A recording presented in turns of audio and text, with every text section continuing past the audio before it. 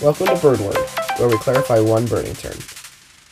This week's bird word is fledge. The word fledge means to grow wing feathers and muscles big enough to attempt to fly. A fledgling is a bird that has fledged. It will try to fly, leaving the nest, but will end up fluttering and hopping since it doesn't have all of its feathers yet. Fledglings are still dependent on their parents for food, even though they have left the nest. If you see a fledgling outside the nest, don't touch it unless it's in direct danger. If the bird is, for example, in the middle of a road, you should move it somewhere safer, like a nearby bush. Songbirds generally fledge in 2 to 3 weeks. One bird that fledges in a really unusual way is one type of guillemot. Check the show notes for a BBC Earth video of a guillemot fledging.